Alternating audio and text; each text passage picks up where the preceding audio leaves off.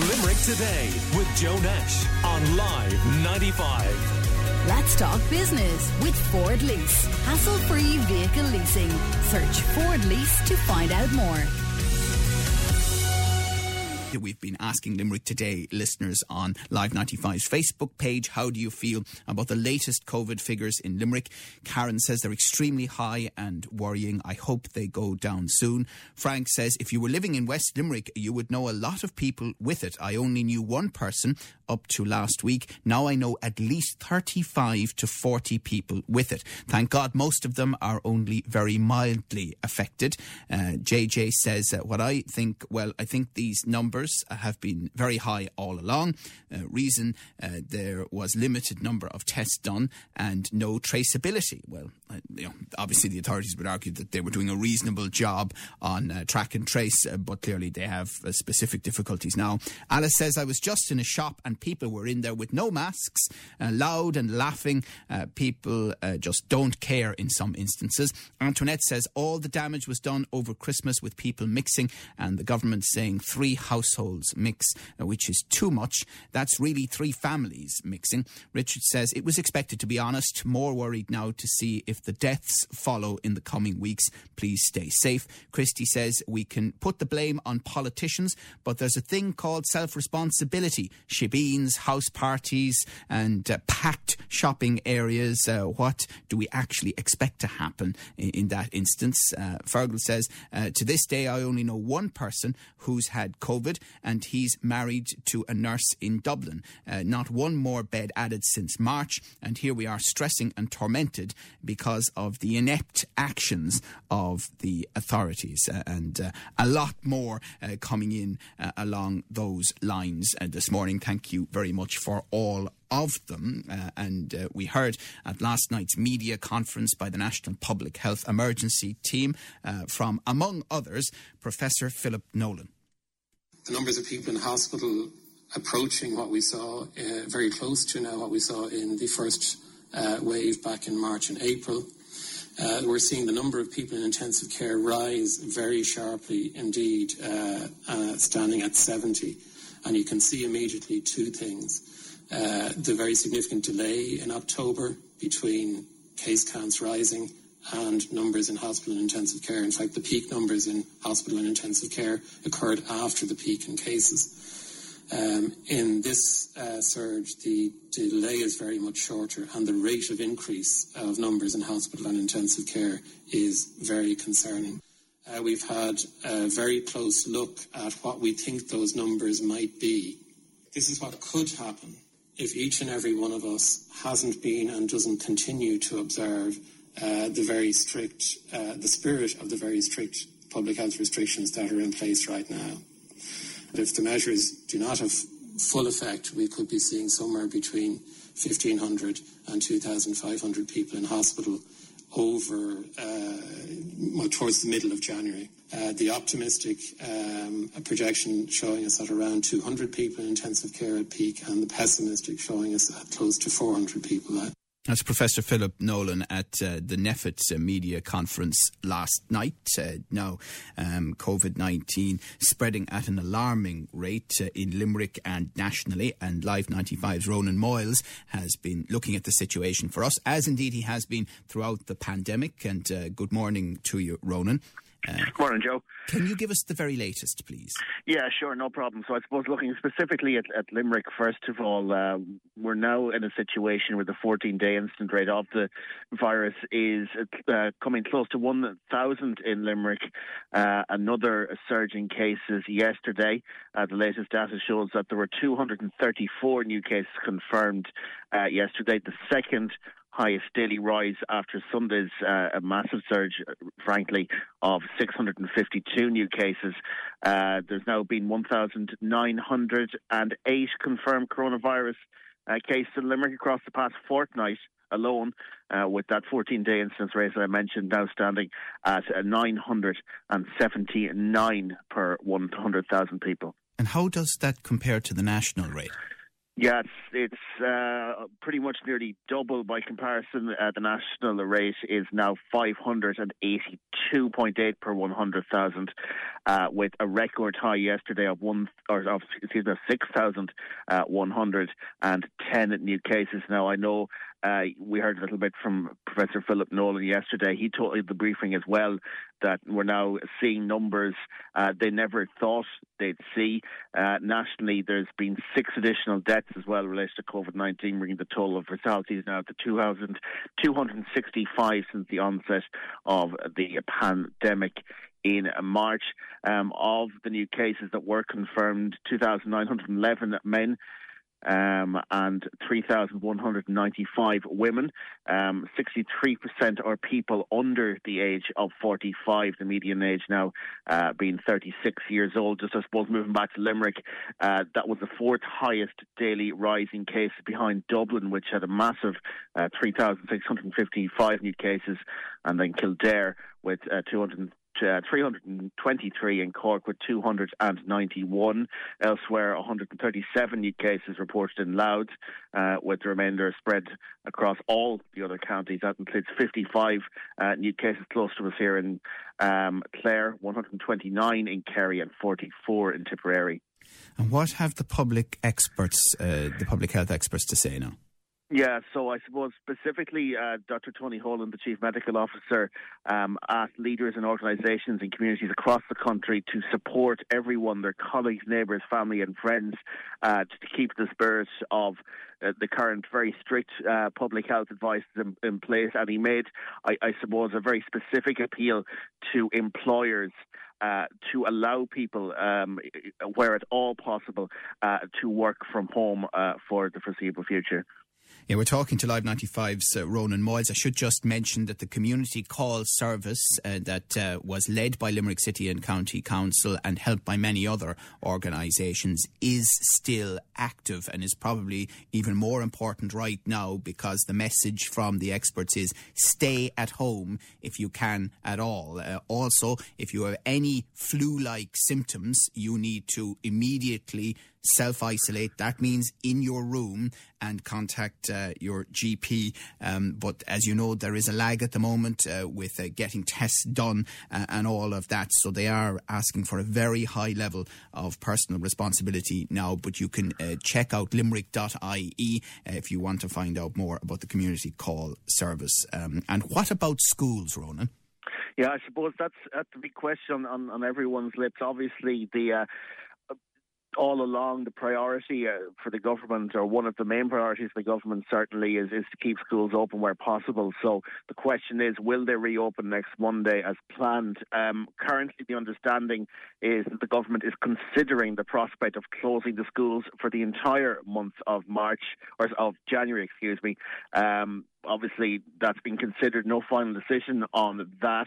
The Cabinet will meet on Wednesday morning to discuss whether or not schools will remain closed. However, that final decision may not now be made until the end of the week. A number of ministers believe that given a huge surge in the cases, schools should remain closed for at least another week. It's understood the government believes the numbers could settle down by the end of next week. That's the big proviso there, with the fall in numbers expected due to the impact of level 5 restrictions. Now, Education Minister Norma Foley told a meeting of opposition politicians yesterday that the latest advice received by government is that schools are a safe environment. The opposition education spokespeople were told the government is waiting on NPHET advice, and that will come around Wednesday. Speaking at the Department of Health press briefing, though, yesterday evening, Tony Holan again said that the current COVID-19 transmission levels are very, very high. And they said even though transmission rates are lower among school-going children than the overall population, the reality is that things have changed, and the numbers even in schools are now, or among those school-age children, is increasing as well, very, very substantially. So they said they remain concerned about the ability to ensure the continued provision of any core public services as they've talked about as being key things and trying to protect. So education is one of them. And despite all their best efforts that they do, it seems remain worried about how education can continue, considering the numbers we're seeing at the moment. All right. Well, I know you're going to keep a close eye on this for Live 95. Ronan Moyles, thank you very much. And you can check out more as well at live95.ie and on our social media, including Live 95's Facebook page. Now, Mary Fogarty is from the Irish Nurses and Midwives Organisation, representative in the Limerick region. Good morning to you, Mary. It's not unusual to have you talking to us at this time of the year because we know that hospitals, including those locally, are generally under pressure, but this is of a totally different order. Hello, Mary? We seem to be having some difficulties with Mary's line. I'll just try again. Correct. Sorry, Mary, my fault. So I was just saying this is of a totally different order. That's correct, yes, Joe, it is. I suppose we still have the same issue with overcrowding in University Hospital Limerick today. There are 64 patients on trolleys. There were 53 yesterday, and that's a huge concern for our members now and for us in terms of the factors facing the hospital in respect of COVID. We know that University Hospital Limerick, as of late last night, is under severe pressure now with a large number of staff across all grades out sick with COVID or are positive contacts. We're also aware that out in the community that there are areas of the community services that are under pressure where they can't take some admissions in from the acute services due to COVID outbreaks or positive cases in their services. Community nursing services are under significant pressures as well in seeking to deliver and prioritise care for patients in their homes, but also to roll out a vaccination programme for COVID-19. So huge pressures on the system at the moment. The vaccination programme started to be rolled out yesterday. Are nurses and midwives taking it up? It just started yesterday, as you know, in University Hospital Limerick, and we saw that reported in the media. Of course they are. They're frontline workers. They're aware of their own health and safety, what they need to do to protect themselves and to protect their patients. Do they have any concerns about the vaccine? None that I have heard to date, Joe. Nurses and midwives, administer vaccines and they immunise young children and school-going children, so they will be highly informed in terms of the benefits of vaccines and are always promoting people to undertake their vaccination programmes. Is it certain that doctors will have to make life or death decisions in the next week or two about who gets an ICU bed in Limerick and who doesn't because of the COVID-19 surge? But that's not an issue that has come to the attention of the INMO from our members. We know that our hospital is under great pressure. We know that there are significant numbers of staff out. They're not at full capacity, I understand, yet in terms of critical care beds. But the hospital has the facility from the first surge of COVID to scale up their critical care facilities and to increase the number of ventilated beds that they have on site at the hospital. And that hasn't occurred yet, but there are the training and the groundwork is done on that where the hospital can scale up as required. Does that mean then that even though a lot of what we're seeing now, nothing can be done about because the infection has been seeded in the community a number of weeks ago and will certainly lead to higher figures over the next week to two, that it's your view at this stage that there is enough capacity in the system that doctors won't have to do this? Well, I couldn't give a certainty on that, Joe, because we can't absolutely predict what the volumes of people who will require critical care, ventilation, etc., intensive care facilities. It's going to be pretty high, though. In University Hospital Limerick, it's likely that it will be pretty high. I think nationally the HSE and the government are predicting very, very high numbers. That would be a clinical decision for doctors to make if it comes to that, but we would hope that every elective and non-urgent requirement at the hospital has now been cancelled. That's what we understand has happened, and that capacity is freed up to ensure that all patients who need admission to hospital as urgent cases can be admitted and that they can cope with the COVID Yeah, I mean, that's so true. We're back to a March-style situation now where a lot of people who do really need care for non-COVID related issues will not get that care because of what's happened over the next few months. And we know that decisions are being made in maternity hospitals around the country as well to restrict partners attending, which was a source of real concern. We know that the breast screening programme is being restricted this week too, and many other very important services because of the pressure that the health service is under. One other point, Mary, on your own behalf and on behalf of your members, you know, every time I see a report on COVID at the moment on social media and I do the silly thing of clicking on the comments underneath it, I just can't believe the rage and the anger and the refusal to accept what the experts are saying, the refusal to accept the importance of the stay-at-home message now. You're referring, Joe, to people who aren't complying with the advice? Well, I'm referring to people who aren't complying. I'm also referring to people who just don't seem to want to accept any of the expert advice on this. Well, those people are extremely naive to think that they are invincible, and they or their families would be extremely lucky to escape the impact of COVID on them. It is rampant, as we know, out in the community now. It has put huge pressure very, very quickly on the acute hospital services and out there on community services as well in healthcare facilities. It has devastating impacts on vulnerable people, and people have died from COVID-19. So anybody and those people who have that frame of mind should take a long, hard look at their behaviours and ensure that they are complying with the NPHET advice and not flouting because they are, whilst they may escape themselves, they are certainly putting their families or anybody close to them at high risk of a poor outcome from COVID. Okay. All right. Thank you very much for talking to us this morning. Mary Fogarty from the Irish Nurses and Midwives Organisation here in the Limerick area. Teresa Heaney from Early Childhood Ireland also joins us. Good morning to you, Teresa. Good morning, Joe. So the opening of schools put on hold until at least the 11th of January. It's likely to be longer than that. But we know that early learning and childcare and creches have been asked to remain open. Yeah, the early years sector was asked to open from yesterday for full day care services, for childcare services for frontline and essential workers. And so I would say about 800 to 1,000 services opened their doors yesterday to do that. And it has been, a very, very nervous time for them. What percentage is that, by the way, of those? It's probably about 25%. About 25% of the services that operate in the country are full day care services. The rest would be preschools and Montessori's or after school services, as you would know them, Joe.